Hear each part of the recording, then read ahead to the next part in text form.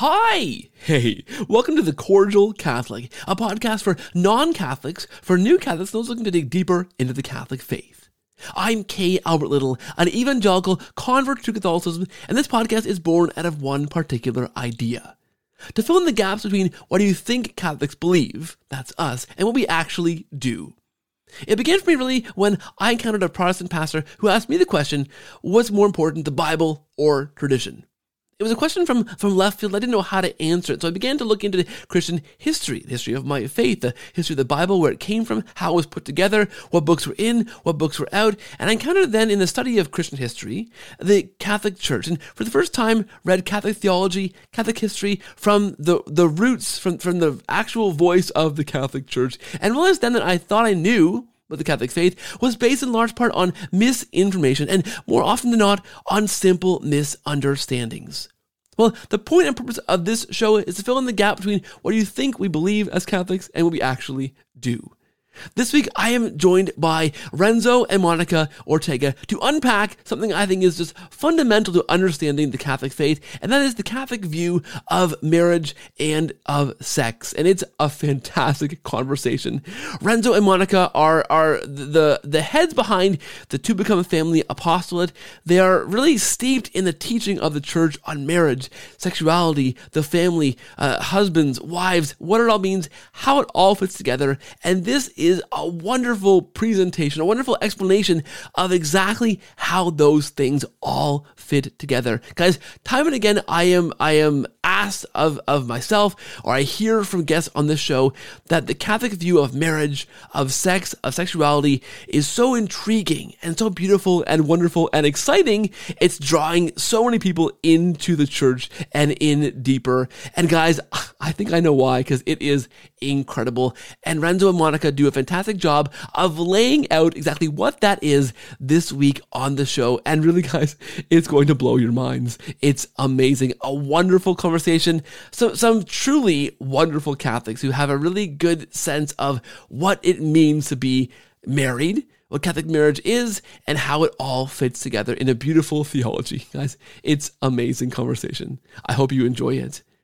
This conversation and others on this show are brought to you by our patrons at patreon.com/cordialcatholic and our one-time sponsors at paypal.me/cordialcatholic. If you want to help to underpin this show, keep it going and growing week after week, those links are in the show notes. And thanks to those who are already supporting the show week after week. Thank you for your support, your prayers, and your financial gifts. Thank you. And now, without any further ado, my amazing conversation with Renzo and Monica Ortega on the mind-blowing teaching of the Catholic Church on marriage and on sex. I think you'll love it, guys. Please listen and enjoy.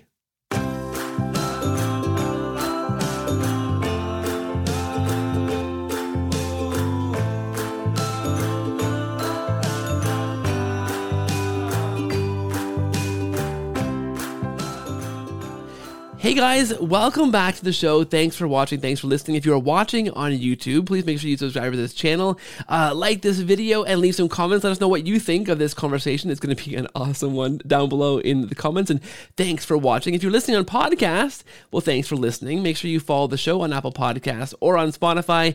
And please leave a rating or review. That helps to push the podcast out to more people and gets conversations like this to a wider audience who are going to love to hear it. So thank you.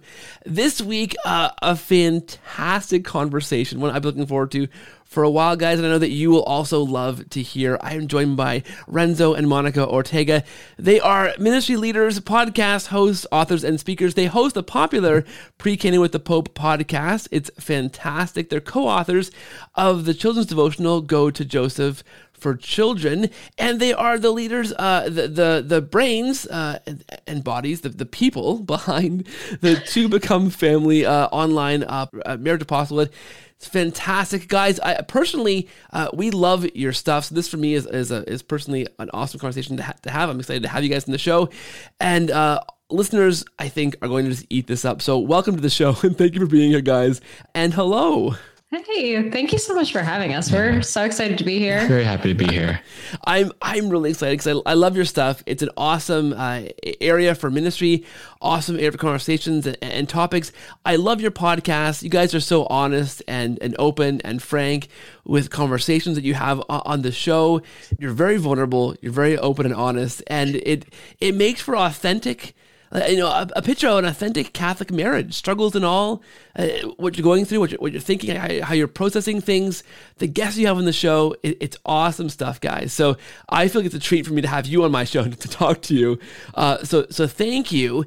And I was mentioning before we hit the buttons and begin recording this, that this is one of those areas where people that I talk to on the show and correspond with over email or on social media who are looking into the Catholic faith, this area of marriage, of sex, of what the Catholic Church sees and understands these things to be. This is an area where there are so many conversions these days. So many people who are looking into the Catholic faith, who are non-Catholic Christians, who are experiencing confusion in the theology of their denomination, or their friends around them who have different ideas than they do of what marriage means and what it is and how it should look like and what sex should be. These things are what's driving so many people to look into theology of the body and the Catholic Church and what marriage is from the Catholic perspective. And you guys know, I know, my wife and I know, as a couple of converts, the beauty and the richness of the Catholic teaching in these areas. So to bring this to a wider audience on my show, people who are hungry for these kind of conversations, who are looking at the Catholic Church and going, what do they believe about marriage and sex and family and how they understand that? This is just such an area that I'm just thrilled to bring to my audience to show them, yeah, guys, check this out. This is awesome. Yeah, no, we're so excited to have this conversation. Yeah, I want to begin by asking you guys maybe about the genesis of thinking about these kinds of topics. I know for many listeners to this show, that catalyst, they encounter a version of marriage or teaching on marriage or teaching on sex or something in their Christian, non-Catholic Christian church that confuses them, and begin to look elsewhere and go, what else is there? What other Christian denominations, what other Christian groups teach about these kinds of things?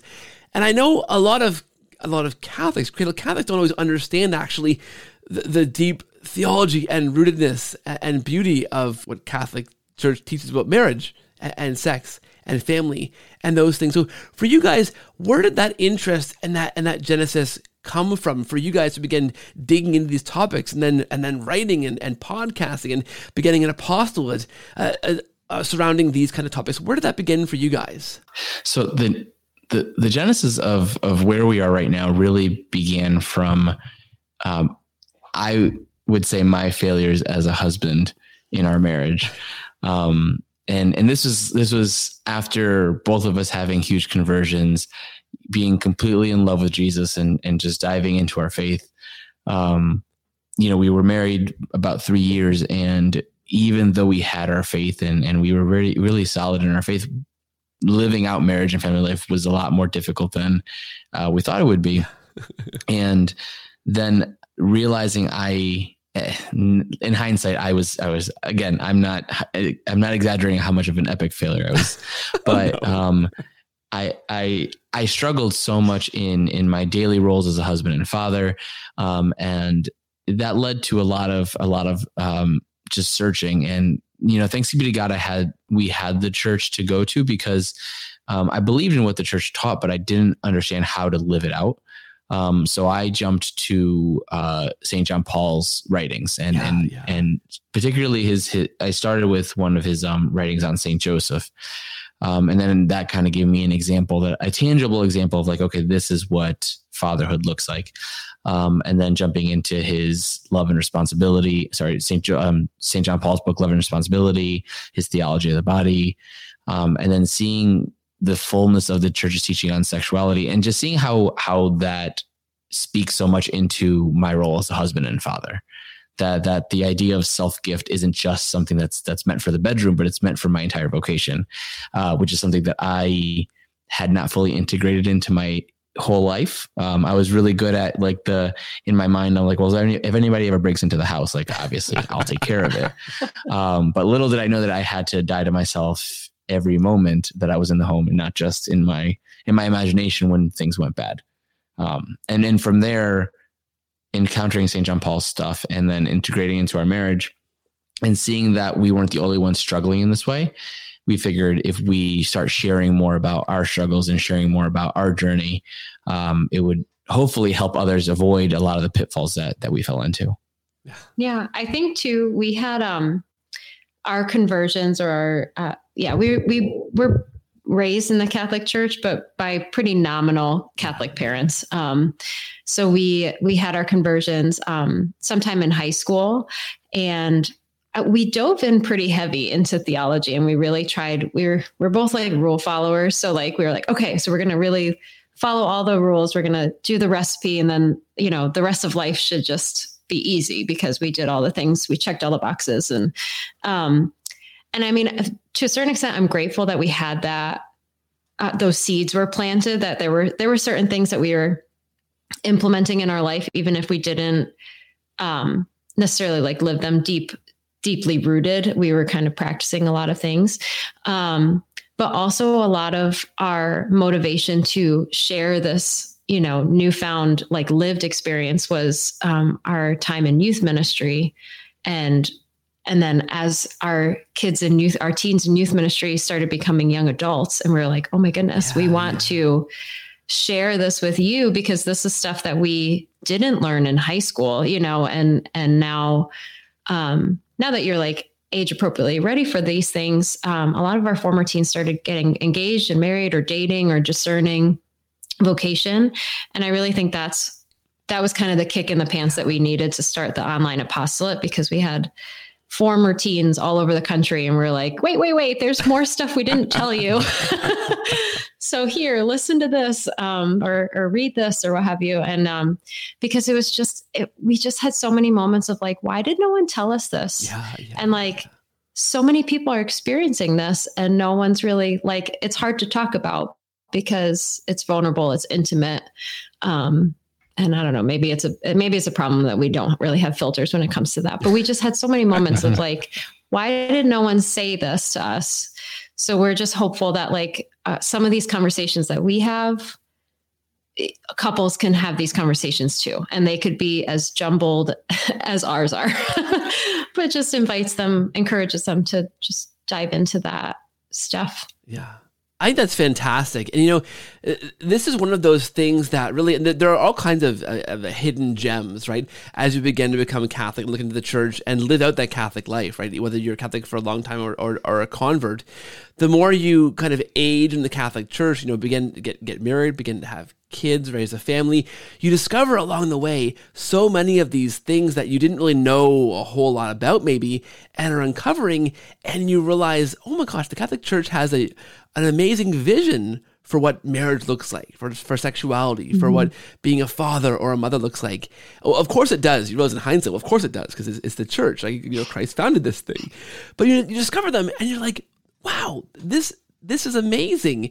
And I always, when I try to explain this to somebody that I'm talking with, or who's dipping their toes in the Catholic Church, I always say that the reason why the Catholic Church says that marriage is between one woman and one man comes from the same place that talks about, well, why we value relics or prayers to the saints or understand the real presence. Like, all of these things, they fit together in this kind of seamless whole, right? No matter how kind of piecework it might feel sometimes, the more you dig into it, the more connected everything is in Catholic theology. And I think this, for us as a couple, my wife and I, and many people who make that conversion journey from non-Catholic Christian to Catholic, that seamlessness of the Catholic Church is in such stark contrast to what many understand marriage and sex and sexuality and family to be in Christian denominations, where those teachings are very much separate kind of things. Like, oh, this scripture here tells me what I should know about sexuality. The scripture here explains what a husband and wife do. The scripture here explains this. And they're all separate things. But the Catholic Church presents this as a whole coherent thing. So I wonder, when you begin to encounter this, did you feel that coherence between all these different parts of Catholic teaching begin to come together? Was that your experience when you began to look into this? Well, absolutely. And especially, I think everyone talks about St. John Paul and the theology of the body. But a lot of times I think what happens is that they've read someone who's written about the theology of the body, but not particularly St. John Paul's writings. And the coherence is actually something that stood out to me when I started reading it, because so like St. John Paul, in his writings of the theology of the body, which was 128, one of those numbers, the amount of like general audiences he gave, he talked about, he uses the phrase of husband shall leave his wife, and husband shall leave his father and mother and cling to his wife, and then two will become one flesh. That is used often in different parts of sacred scripture. So it's used in Genesis, but also used in the Gospels, and then also used again by St. Paul. And St. John Paul uses those moments as like jumping off points. And he connects the Old Testament to the New Testament to after the Gospels in such a seamless way that I had not thought about prior to him, because I had seen, okay, there's creation, Adam and Eve, and that was one box, and like, okay, this is then there's Jesus talking about divorce, like that's and lusting after, you can't lust, you can't do things, that's another box. And then St. Paul talks about how the husband is what has to love his wife as a church, and that's a different box. But I never saw the connection until reading Theology of the Body, and then seeing that the idea of Christ being the church's bridegroom and God, and, pursuing his bride of ancient Israel, how all of that narrative was meant to come together and be seen through the same lens together, and not be separate teachings. And I think that really opened up to me, at least, the gravity of the marriage that we were in, of like, oh, we're supposed to be an image of that. Yeah. To the world, and then understanding like communion and the Eucharist, and then like, oh, we're supposed to be some sort of image of that as well. It's just it was mind blowing and overwhelming and humbling all at the same time. Yeah, and then I think practically speaking, like you were saying, Theology of the Body was just such a helpful tool for so many people, including us, to kind of make those connections. Like St. John Paul the Great was just like, hey guys, you've been missing a lot of this, cohesiveness. But from like a very human formation perspective as well, just how integrated a human is, like your spirituality and your psychology and your sexuality and your physiology and all of these things are what like make you. And then in marriage, like those two humans come together. And so, to over spiritualize or under spiritualize things can cause problems, because yes, like communication is really important, and your sex life is really important, but so are the sacraments. And so is taking care of your body and being healthy and all of these things. And it's like, wow, the church is always like recognizing the whole human person as well. And then, the church at large, the worldwide church, is recognizing this wholeness, this like we are Christ's body, And so I think, it's kind of mind blowing when you put all those pieces together, that you're like, wow, I myself am part of this bigger thing, this bigger story. And all of the pieces of me are important. Like one part that just stuck out as you're saying that, that we were able to integrate into our marriage right away was, like St. John Paul he talks about how shame enters into the human story through sin, and how, Adam and Eve, clothe themselves from one another, out of fear of being used and fearing their beloved, who at moments ago they saw each other with only love and knew that, seeing that idea and being like, yeah, that happens in our marriage too, right? Mm-hmm. There's times where I'm not naked without shame, and not just physically, but just spiritually, emotionally, because I'm afraid that you could misuse me, and if I'm vulnerable to you in any type of way, and the same vice versa. And just like Monica saying, seeing the integration of theology with our entire human experience was something that was very important to encounter at the time that we did in our marriage. That's great. That's great stuff, guys. You guys are awesome. I I love this. It's wonderful. I wonder, okay, this is a big question now. How would you define it? Someone were to ask you, okay, what is the Catholic view of marriage? How does the church understand what marriage is? That's a big question. And you guys could probably spend 10 seasons of your podcast unpacking that. But I wonder if I asked you that question just cold on the spot, what would you say about how the Catholic Church understands what marriage is? I apologize in advance for my nerd. I was going to say, you're going to nerd out right now. Right. So I saw it in the face.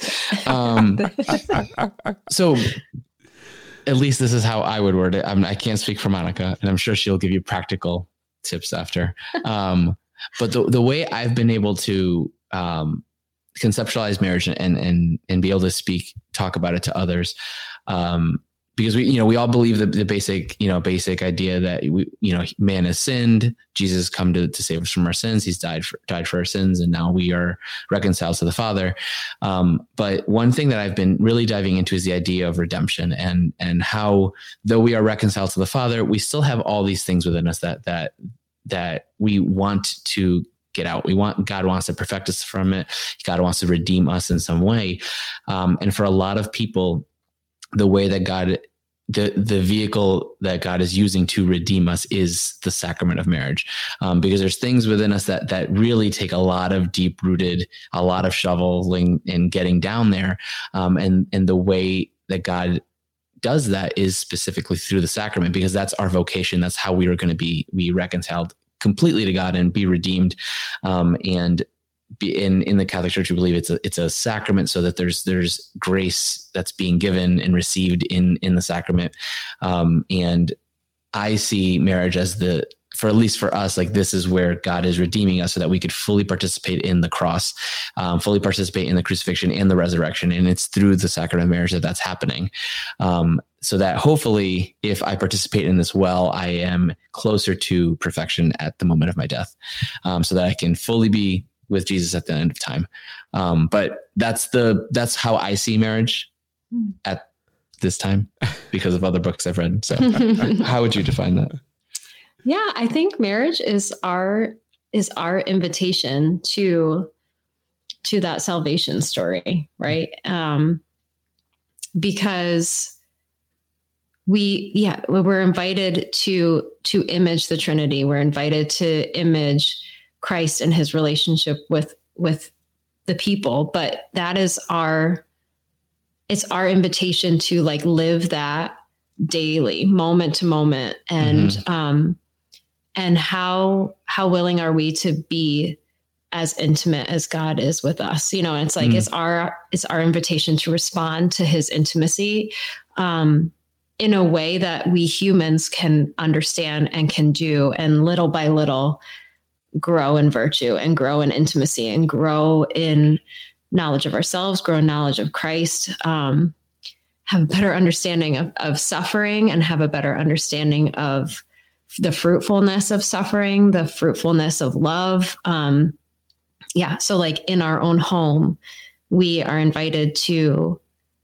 live that greater gospel story. And it's not always pretty, which, I think that's something we in our own work, we've tried to really balance the idea of yes, you're entering a great adventure, but it's not always easy. And sometimes it looks like, you think to yourself, what am I doing? I'm thinking recently about a friend of ours who just had their first child.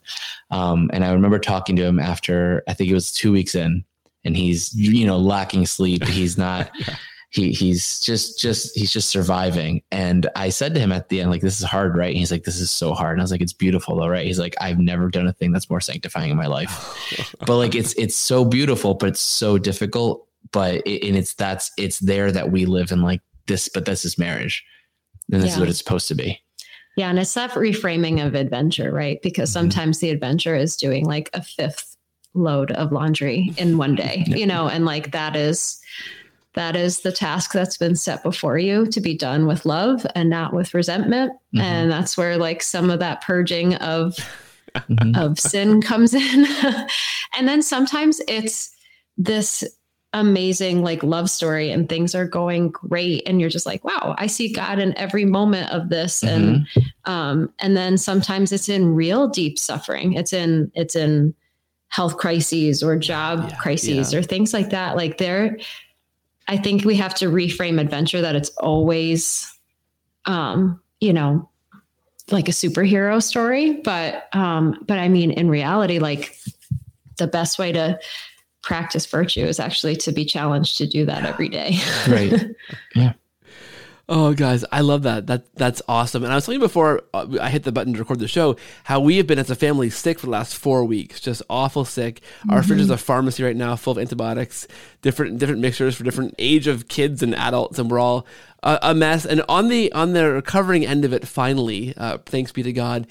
But it was a rough season for us. It was that part of that rough adventure part when you're sick, your spouse is sick, the kids are all sick, you're trying to manage this all together and hold it all together and practice virtue and show the kids what it means to suffer well and to give of yourself as best you can.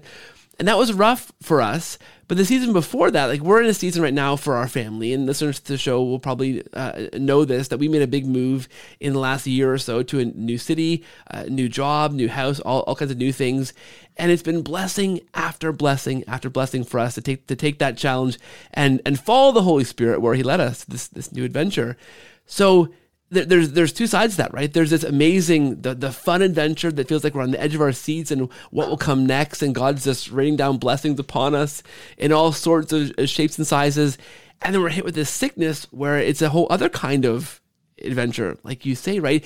And in both of those things, we were growing in our marriage, growing in our vocation, growing in who we were as parents and as Catholic people, as individuals, helping our kids to grow and they're growing, watching us and the experiences, both in the good, in the following God and having an adventure, and just that suffering, like both ends of that. And I think maybe daily grind is the wrong word, but I think many would maybe resonate with that idea. Like that some days you are just doing 5 loads of laundry or more, or just going through the motions. But that rubbing of you against your spouse in that sense, right? Of you against your children, in that just kind of, I don't know, grinding down is the wrong idea. That kind of sounds terrible. But there's that purifying, right? There's that purpose of the vocation to make you, even in those small details, more and more like Christ, right? Right.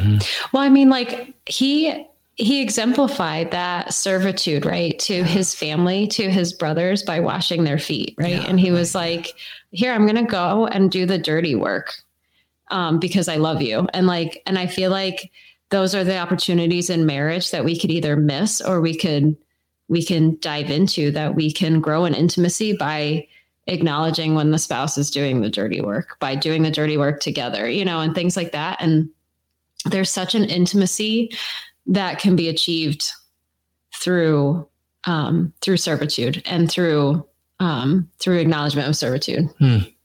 Yeah. And it makes me think of back to like why when we first started our whole thing was the image of Saint Joseph, and Saint Joseph's obedience is something that really stuck to me. And then just in prayer, just thinking about that Christ would have seen Saint Joseph say, not my will, but your will be done. In everything he did. And then that's also Christ in the agony of the garden. So it's something that was exemplified by St. Joseph. Christ is also living that out. And then we're also tasked to do that as well. And just bedtime, I'd never want to do bedtime, as great as it is, and the kids and the story. I'm just up, and I don't have my threshold of staying awake is not as high as it used to be, and I don't want to spend it in their room until they fall asleep. And there's just a lot of things in family life that like I don't want to be doing, but it's not my will, it's your will, God, and like you've put me in this place in this, and then being able to find joy in those moments is something that was a struggle, but I'm on the other side of that now, and I fully understand it. I have more self-possession, so I'm able to give more of myself. Yeah, I think even it takes a while sometimes. Like it's a lot of it's a lot of marathon running instead of sprinting. Bedtime. Bedtime. But like that too. But even just so, like the fruit that comes from doing those things that you're like in the moment, I don't like to do, but like for bedtime, for example, and like spending time. I know you were talking before you press record too, just like spending that time with your kids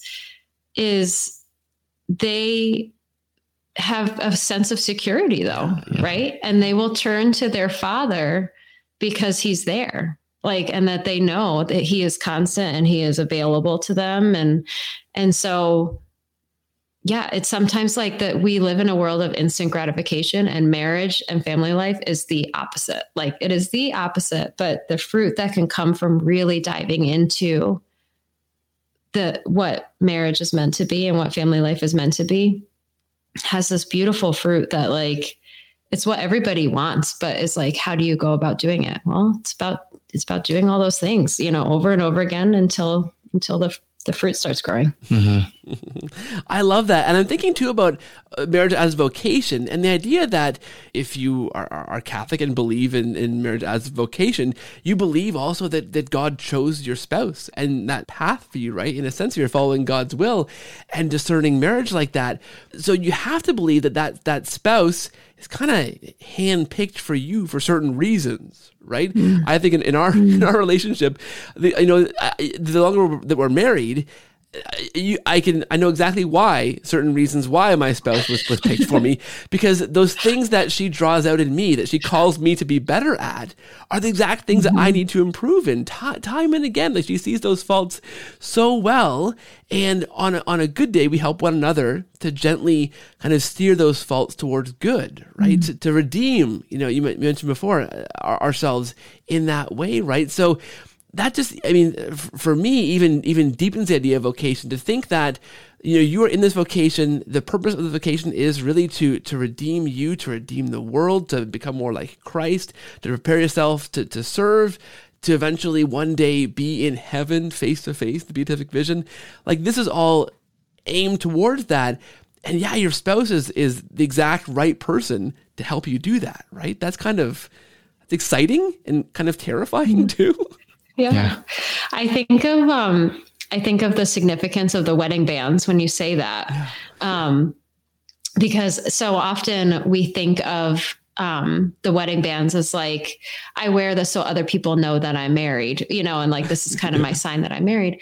But for Catholics, the wedding band is, I'm giving you this ring as a sign of my love and fidelity. Yeah. So it's proving that you were chosen by this other person to love forever, and or to be loved by forever. And in those times where we're being perfected by our spouse gently and lovingly, we can also be reminded that like they chose us though. Yeah. Like they're doing this because they chose us, and they are part of my path to heaven. But like, because they chose us and they love us, so sometimes I think that, it can be hard and humbling, but at the same time to try to remember that like the foundation of this is this mutual choice to enter into vocation. Mm-hmm. Like we both discern this, and this is God's will for both of us. And we chose to say yes to that. So I think there's something pretty beautiful about that. Mm-hmm. In our complementarity, like you said, I definitely know why Monica is my spouse, and there's strengths that I do not have and will never have that she definitely has, and it's made our marriage stronger, being able to lean into that as well. Mm-hmm. Instead of seeing it as like a competition, because I think sometimes it can feel like, I think the complementarity versus competition of it, and and the invitation to be perfected through that. I love that. The other uniquely kind of Catholic thing too, right? So I would have, in my evangelical days, we often would look at Catholics and Catholic marriage as often not a real commitment, because we would see, of course, Catholic marriages that weren't really founded on a good understanding of church teaching, or perhaps nominal Catholic marriages, right? And seeing these of people not understanding, I guess, really what or living out their Catholic faith authentically, I guess, really, and knowing what the Catholic faith teaches about marriage, right? So those were often pictures that we would have got looking from the outside into the Catholic Church. I can think of Catholic friends whose parents were divorced, Catholic marriages that began and stumbled, ended quite quickly.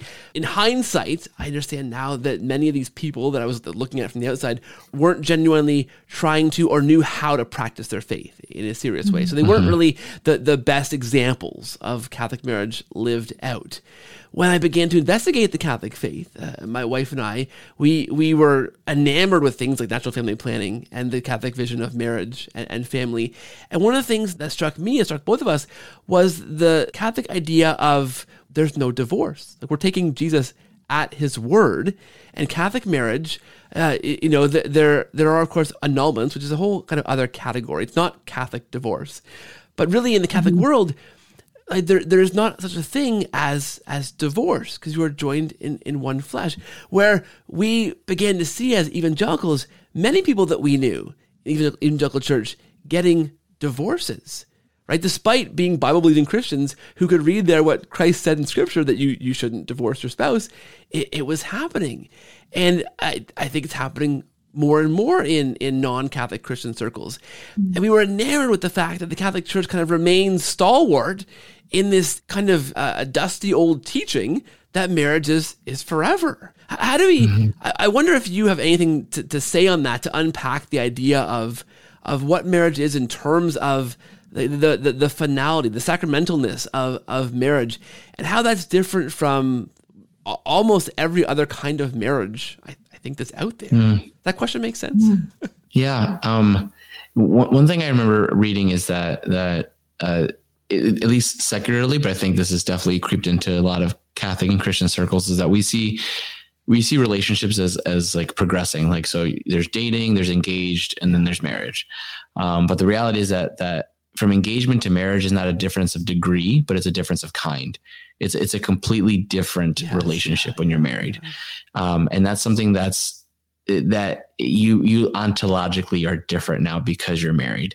And I think that's something that most people, I think just in general, don't fully appreciate or understand. We've done a lot of different marriage, I'd say marriage mentorship. And even if we know couples are living together and we're encouraging them to not live together, but they have their reasons, and we're not able to speak too much into that, but we're able to let them know, when you get married though, you're a different relationship. You may not think it, but you'll be a different relationship. Things will change. You may think we're crazy, but there's a reality there that changes.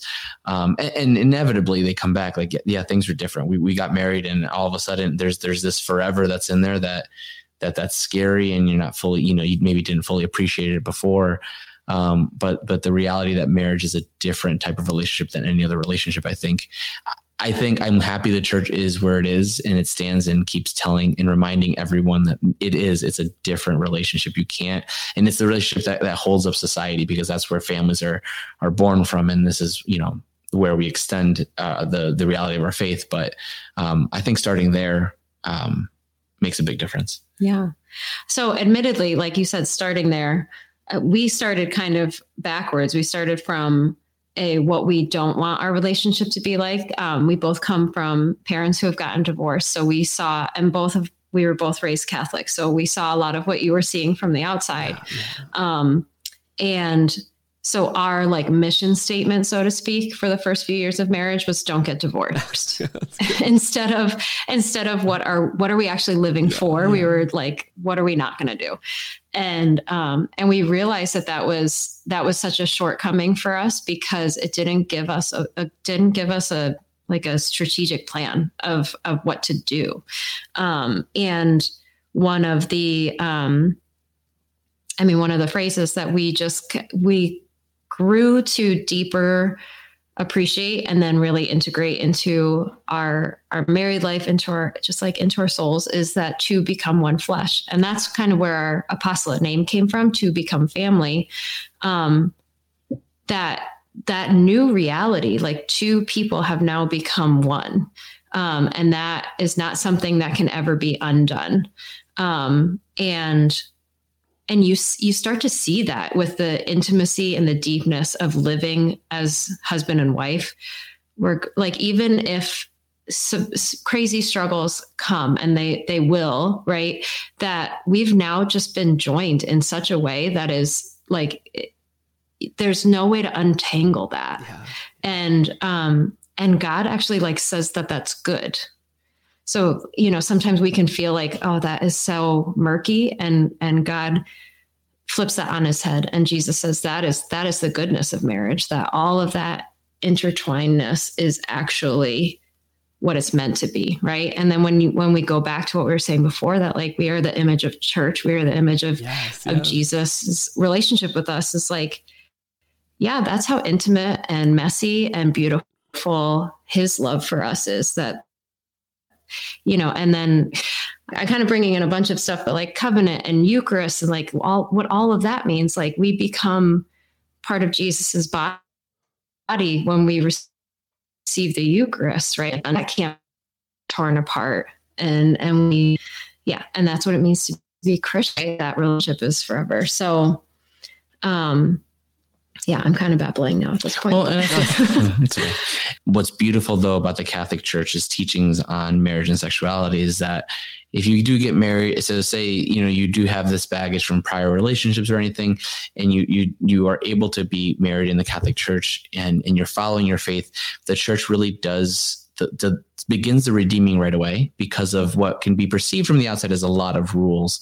From the inside, it's really checking your heart and making sure that you're in a position where you can fully give yourself to your spouse, and that you could fully be healed from the things of your past, fully be healed from sins that you've committed or have been committed against you. And that's a lot of work. And again, maybe not the right word, like you said, but there's a grinding to it of like, there's a lot of work here that needs to be done. But things like natural family planning and even just the idea that you have to be chaste within marriage, like that's uniquely Catholic, but that's uniquely healing as well. Mm-hmm. And we experienced that it was very healing for us, but I know particularly for me, I unfortunately bought into the idea early on in marriage that like, just because I'm married now, like I don't have to control my passions as often as I previously needed to.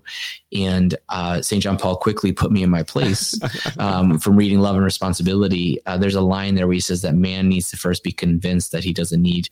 And I always forget the last part. Either it's something to the effect of like, the man needs to be convinced that he doesn't need a fulfillment for all of his passions, that he can have self-control. And again, I think that's very uniquely Catholic to emphasize that virtue needs to be present in order for you to be fully giving to your spouse.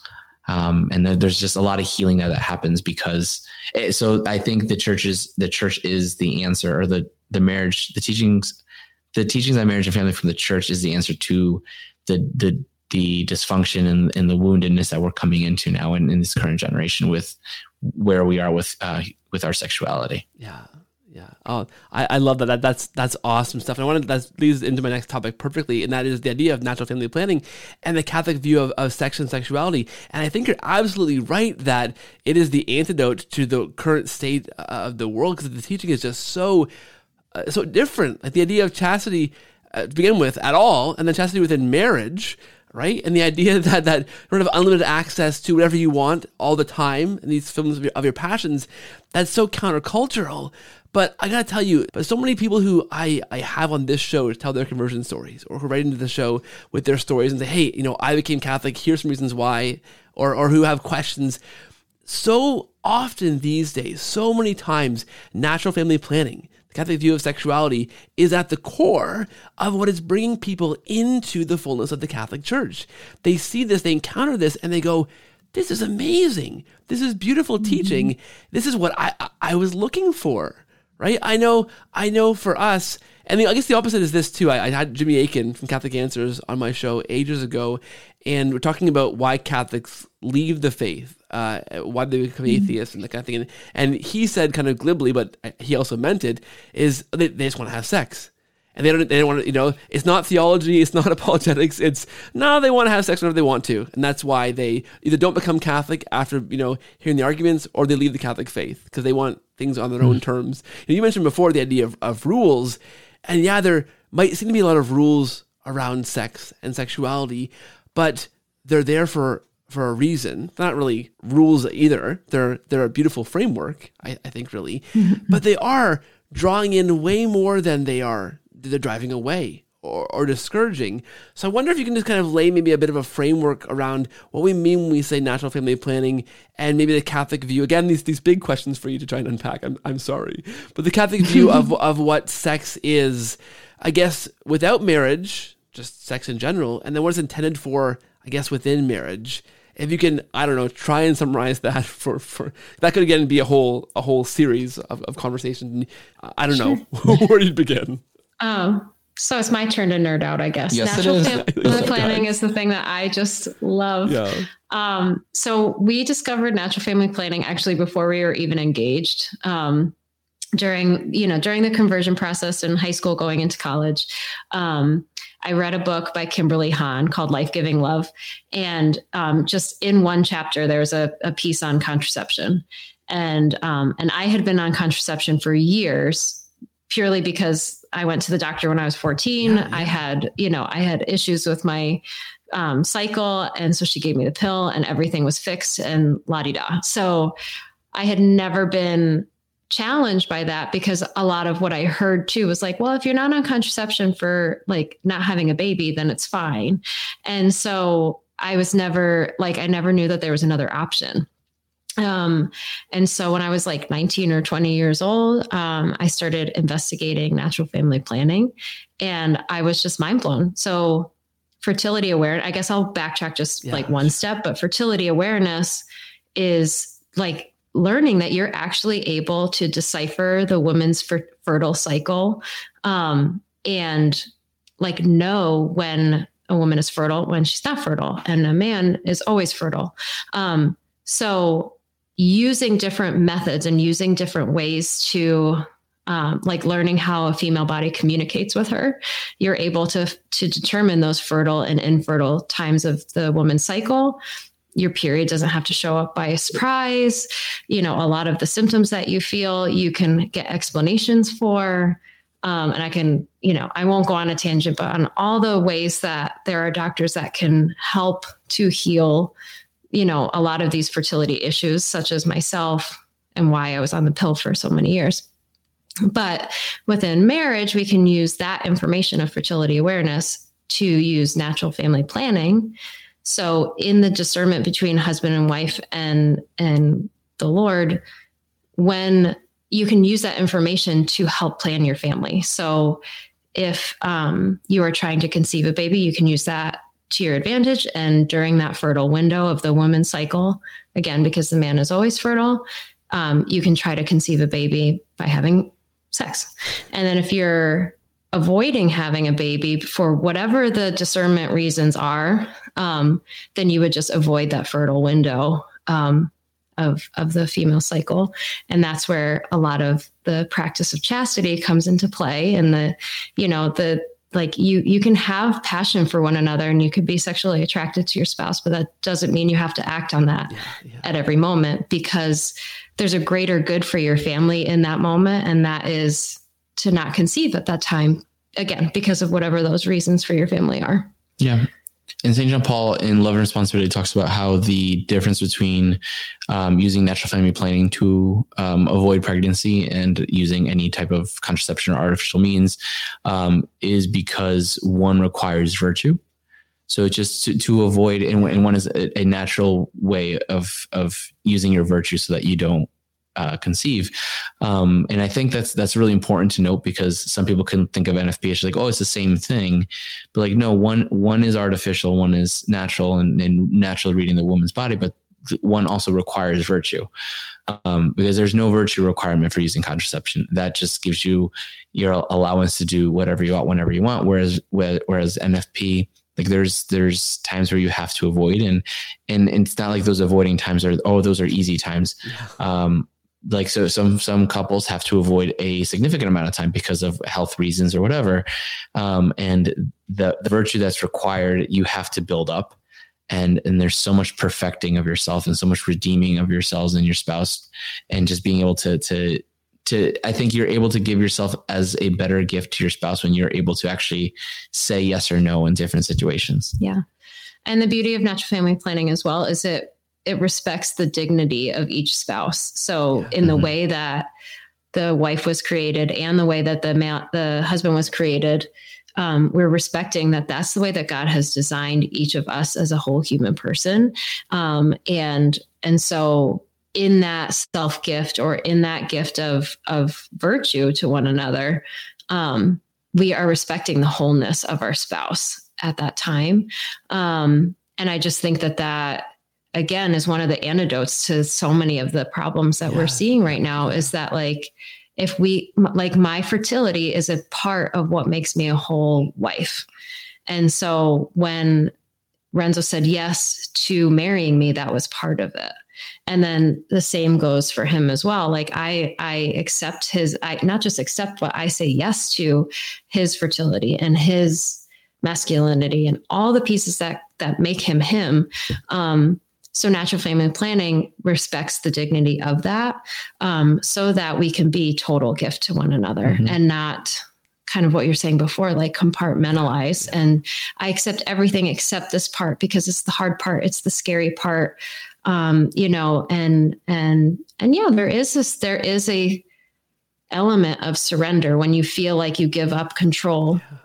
And you throw away contraception, or you avoid sterilization or whatever. There is, absolutely an element of surrender.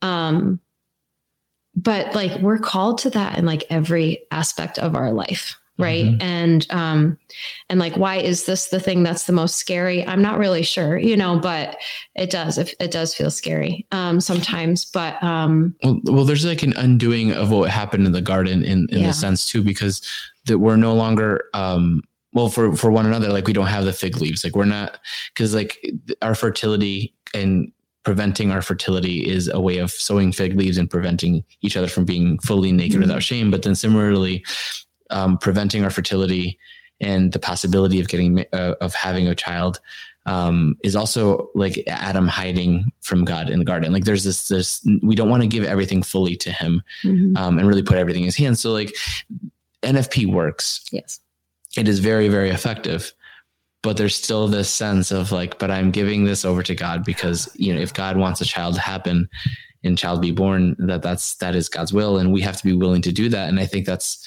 where like all this comes full circle, because we can know, and we're 99%, if this is with human error or whatever, but there's still the reality that we're still giving all of ourselves to each other and fully to God as well. And that goes back to theology of the body. Like when we have sex with one another, we are communicating a truth to one another through our bodies. And if we are contracepting, then what we are trying to communicate with our bodies is actually not fully honest and authentic. When I'm trying to say I'm give you myself entirely, but actually I'm withholding something, then that's a barrier within marriage that goes beyond fertility as well. And I think it's a gut check for people, because they're like, oh shoot, I only want it to be, a barrier to my fertility. But if we want complete and total intimacy with our spouse, and if we want to be fully accepted by our spouse and loved by our spouse, then we have to be willing to shed the fig leaves for one another. And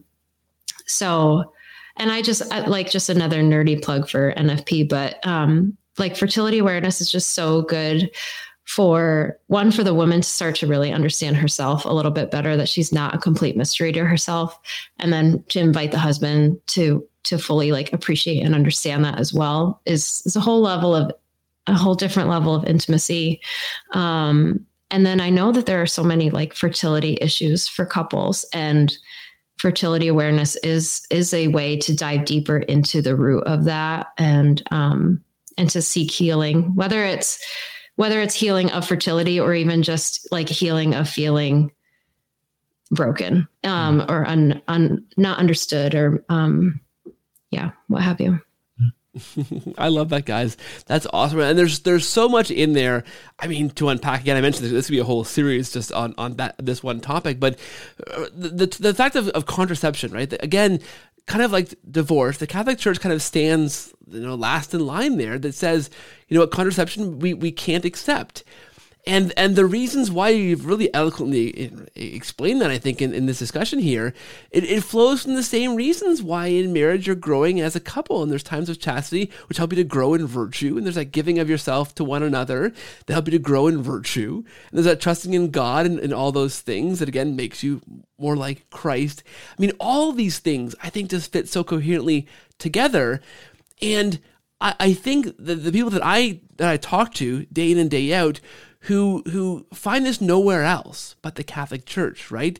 That speaks so strongly against contraception and explains so eloquently, better than I can pronounce the word, why that's something that the church says, no, we can't do this. That's not part of the plan. And here's why, in such beautiful, like, fulsome explanation. I mean, like, what you guys have outlined here so succinctly really just explains the whole concept of marriage. Like this small aspect of it is a picture of marriage, writ large, that you're growing with one another more like Christ. And this is one aspect of that, right? But it speaks to the whole realm of marriage. And I think so many are turning to that because they don't find that elsewhere, right? I can think of books that we read as a young evangelical couple, and we were in a weird situation where we, for the first bit of our marriage, even as evangelicals, were contracepting, and quite early on realized that we didn't like that. It wasn't natural. Little do we know we were being prepared in advance to become Catholic. But then when we encountered the Catholic teaching on this, we're like, oh, we already believe this. This already is what we believe. And so that part of it was quite easy for us to make that transition. But I think many are finding that same route where there's nowhere else in the world that's going to tell you shouldn't use contraception, and here's why. Or there are times when you can actually be chaste with your spouse for good reasons. And hey, women, you can learn how your body actually works and follow that cycle and understand yourself better. Like the Catholic Church is, maybe I'm wrong about this, but the forerunner for these topics that I think more and more people are being drawn towards. Are you guys sensing that, like from your, because it seems like the conversation that I have, this is a thing that's drawing lots in, because nowhere else in the world is doing what we're doing in the Catholic Church. Yeah, absolutely. Yeah, I definitely think I see a lot of women turning to fertility awareness, just even as just a natural alternative to being on contraception. And they've heard so many lies of what is actually wrong with me? Like, I came here I came here for help, and then you gave me the pill, and then you told me to come back when I'm ready to have a baby. Like, that didn't fix anything, and what is the source of this? Or just even why do I need to do something if everything's working right? And there's a lot of women that are like, this doesn't make sense either. And I can't help but think that that's the promptings of the Holy Spirit and the feminine genius of no, I'm made good. I am made this way, and that is good. And that, I'm worthwhile getting to know, and I'm worthwhile getting to understand. And I think that that's important for women. I think that that's one of the things that the church has done to also prove that she respects masculinity and femininity, at its very core, and that there's not this competition, it's a complementarity. And by sticking to her guns and saying no, contraception it removes that dignity of both men and women, and the way that they were created. I think it just keeps showing that she's here for the whole person. And then again, like you said, within marriage, to elevate that to a different degree, to that is what creates new life. The way that you were made invites you to be co-creators and fruitful with God. And I think sometimes too, that piece gets lost in the mix of, just creating a whole new person. What? We get to do that? Are you kidding? And just the magnitude of part of you and part of me, and not even part of you, but all of you and all of me creates a whole new person. each time a new one is created, they come out different. And that like, it proves the dignity of the human person though, because you're like, it's the same recipe every time, but it is a different outcome. Like there is a whole other human. Yeah. And I would say just from the perspective of masculinity, I think there's a lot of like odd movements out there right now that are calling men to have more self-control, to be, more in self-possession so that they disciplined. But it's not the fullness of what people are looking for. And I think that's found specifically in the Catholic Church, and it's exemplified in the Catholic Church's teaching on marriage and sexuality. Because I think the discipline and the virtue that men are looking for to live out is fully lived out within marriage. Because it's not about, lifting weights and being super strong, but having that self-possession so you could become a self-gift to your spouse. And I think a lot of men can be intimidated by like, even not no more contraception in our marriage, but the church loves you enough to want to elevate you beyond what you think you could do. And I think that there's a beauty there that I hope starts becoming more prevalent out there, because I think the church wants its sons to be fully masculine, and that's something that can be lived out in NFP and in marriage. That's awesome. That's so well said, Renzo. I love that. Guys, I want to give you a chance. One last question, if I can, just to anything else that you think. I'm thinking of the person listening to the show who's loved this. This is an awesome conversation, guys. I think you're doing a fantastic job selling Catholic marriage, so thank you. Not that sounds terrible, but I think you know what I mean. Is there anything else in closing that we want someone to know about when they're looking into, okay, what is Catholic marriage?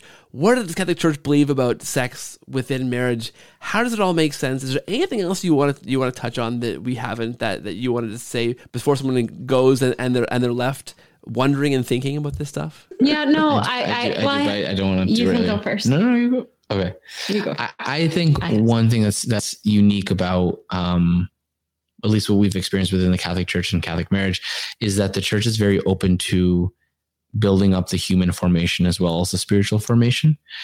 So even if you have all of the theology down and you still feel like you're struggling, that's okay. But that there's more human formation that has to happen. There's more like learning to communicate well with your spouse, learning to understand what receive criticism and communication without being offended. Like those little things, though they might seem like they're not part of the theology and the whole thing, like they are. And that's something that I think is very Catholic, to be like, no, you're an integrated human. Like you need to work on both of these in order to make your marriage work. And I think that was something that we found a lot of freedom in, realizing like, oh, it's not bad that though we know all the theology, we still have a little spats over things that we shouldn't have. So I love it. Yeah.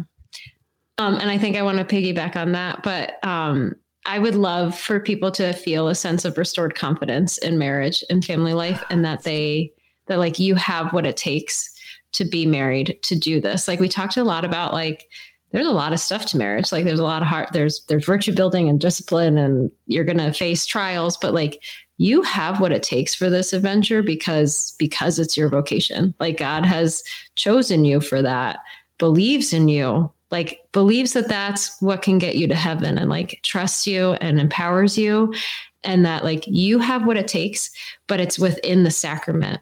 So it's not just your own willpower, but like it's sacramental grace infused in your discipline and in your human formation and in your willpower. And that's where the fullness of the church comes from, is that like, yeah, if you just try to do this on your own, you will fail. But she's got your back, and God is so desperate to give you grace, to give you the grace to do this. So like run to the sacraments, and run to the foot of the cross, because that's where Jesus wants to pour out his very life for you. So yeah, like you have what it takes. You have what it takes to be on this adventure of marriage.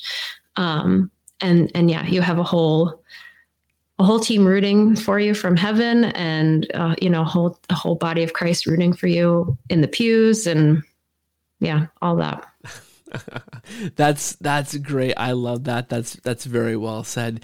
I don't want to sound rude, but I'm up here in Canada, and as you were talking, I was Googling how far away Connecticut was, so I can just, 9 hours. I think I'm going to just pack up the family, and we'll come down and just hang out, guys, because you guys are amazing.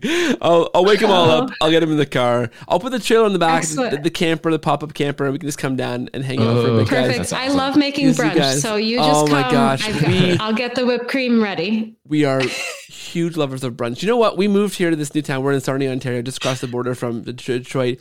And we moved here, and immediately we're falling in with this family, a group of Catholic families who meet for brunch every Sunday after Mass. So brunch is like a thing we love. Perfect. So you guys can also come up here and enjoy brunch with us. So we'll figure it out after the show. But I love this, guys. You guys are amazing. This has been so much fun. I know listeners will love this and want to know more where they can find you guys. So where do you want to send them towards where they can, and I'll put links in the show notes, where they can listen to you, where they can see you, read your stuff. It's awesome, guys. Where do you want to point them towards? So our podcast is called Pre-Cana with the Pope, inspired by the writings of JP2, the wisdom of JP2. That can be found on any podcast platform.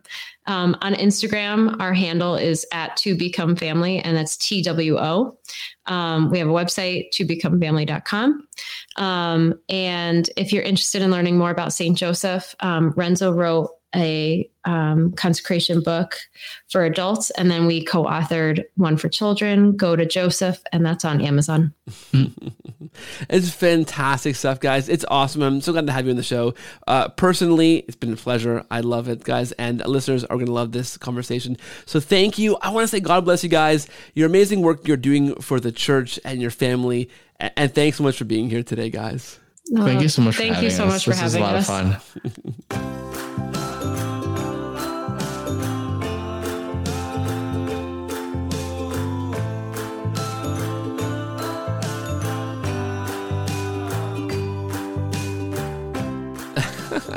9 hours and 22 minutes was my Google Maps result of looking up where Renzo and Monica live to go and see them and visit them, guys. Because I want more of that and more and more. They're awesome people. If you watch this video on YouTube, youtube.com/thecordialcatholic, you will see how lovingly they look at one another, how they play off one another, how they communicate and smile and laugh. And they're an amazing couple with an amazing apostolate ministry. Hopefully you enjoyed that little sneak preview into this amazing, massive topic in Catholicism that I think is so important to bring to audiences who may not have heard these things before, because it's rich, it's beautiful. I absolutely love it. Hopefully you do too. Let me know. cordialcatholic@gmail.com is our email address for your feedback.